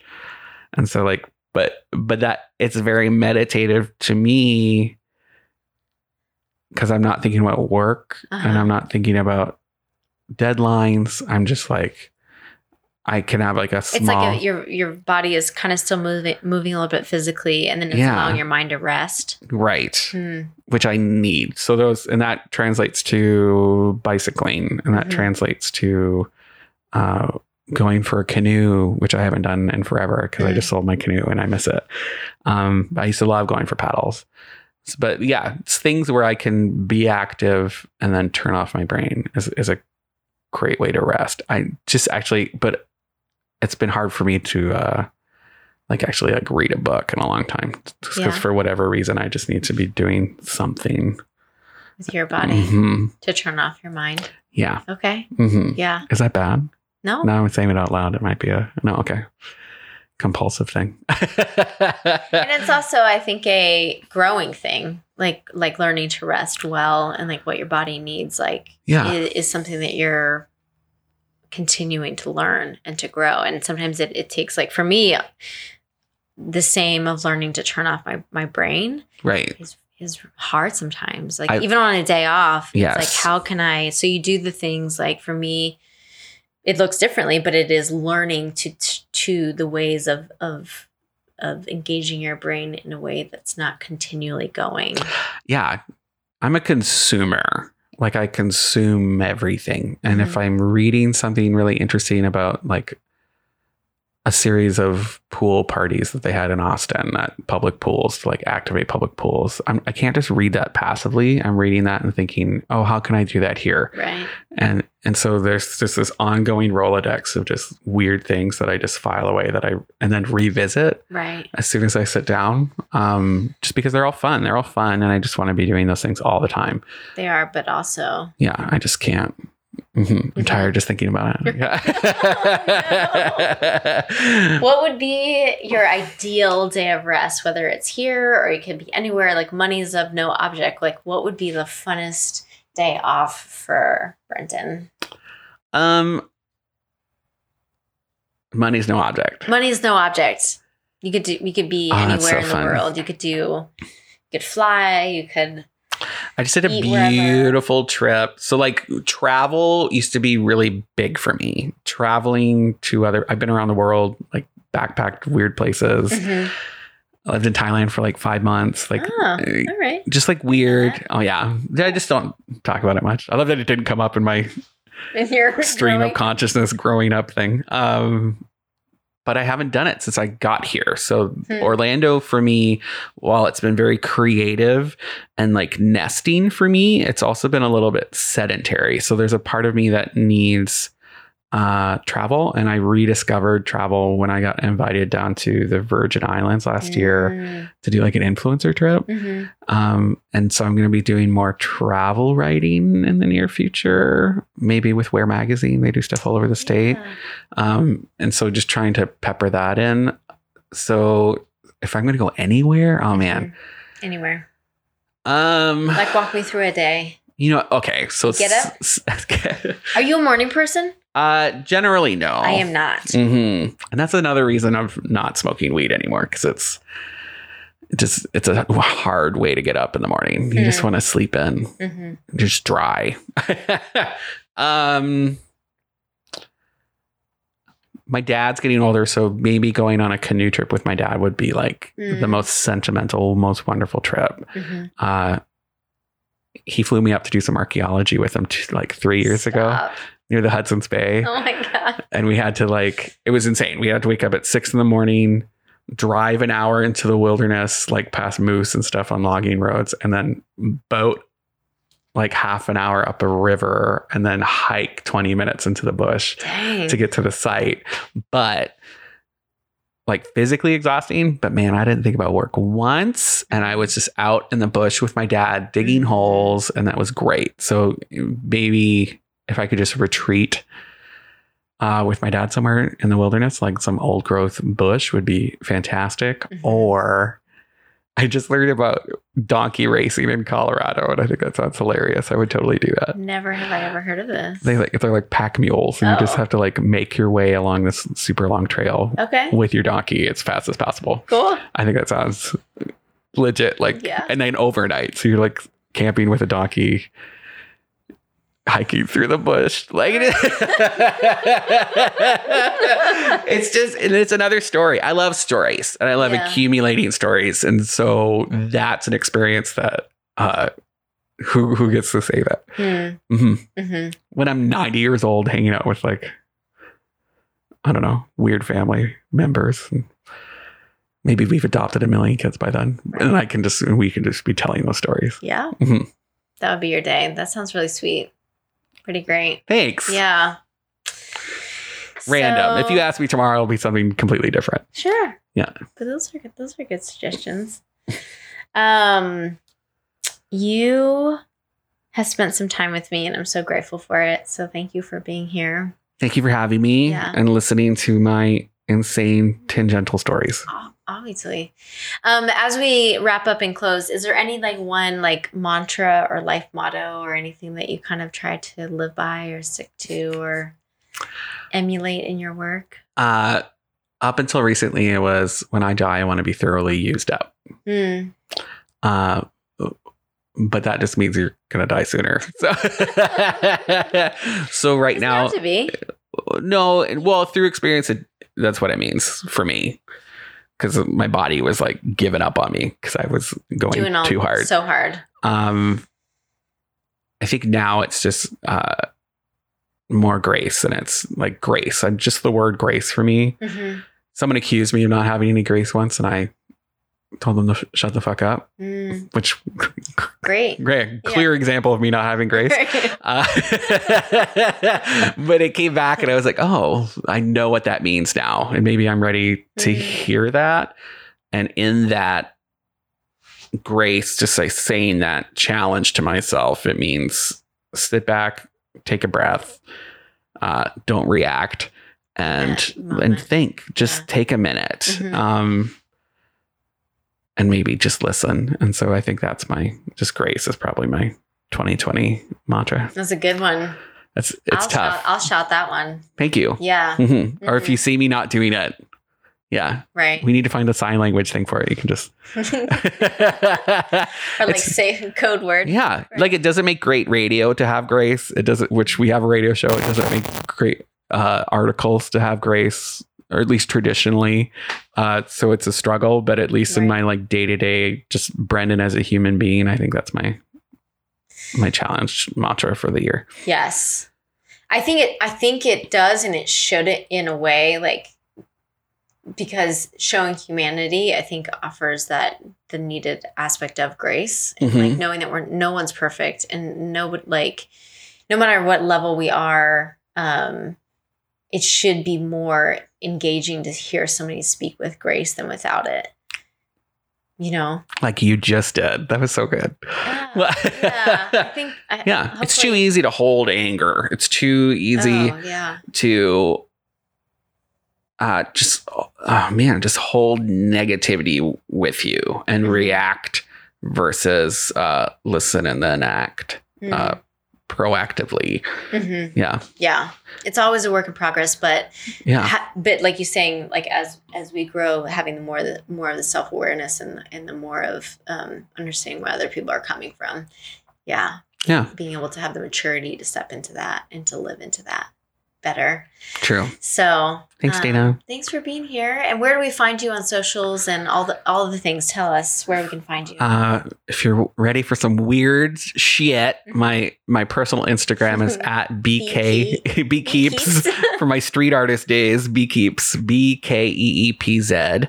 And then all the bungalower stuff. Right. And I have my own personal site that kind of logs like my weird behind the scenes stuff at Bungalower. And that's BrendanO'Connor.me, where I can just be a little bit funnier and wax poetic, albeit very shortly, on little things that I'm faced with every time every day at Bungalower. All the things. Yeah. Yeah. Mm. Beautiful. Well, until next time, thanks for being here with me. Thanks for having me. Always. Thank you a million times over for listening to Cocktails and Conversation podcast. I hope you have enjoyed all of it. If you have, would you do me a huge favor and rate, comment, and subscribe for more Cocktails and Conversations?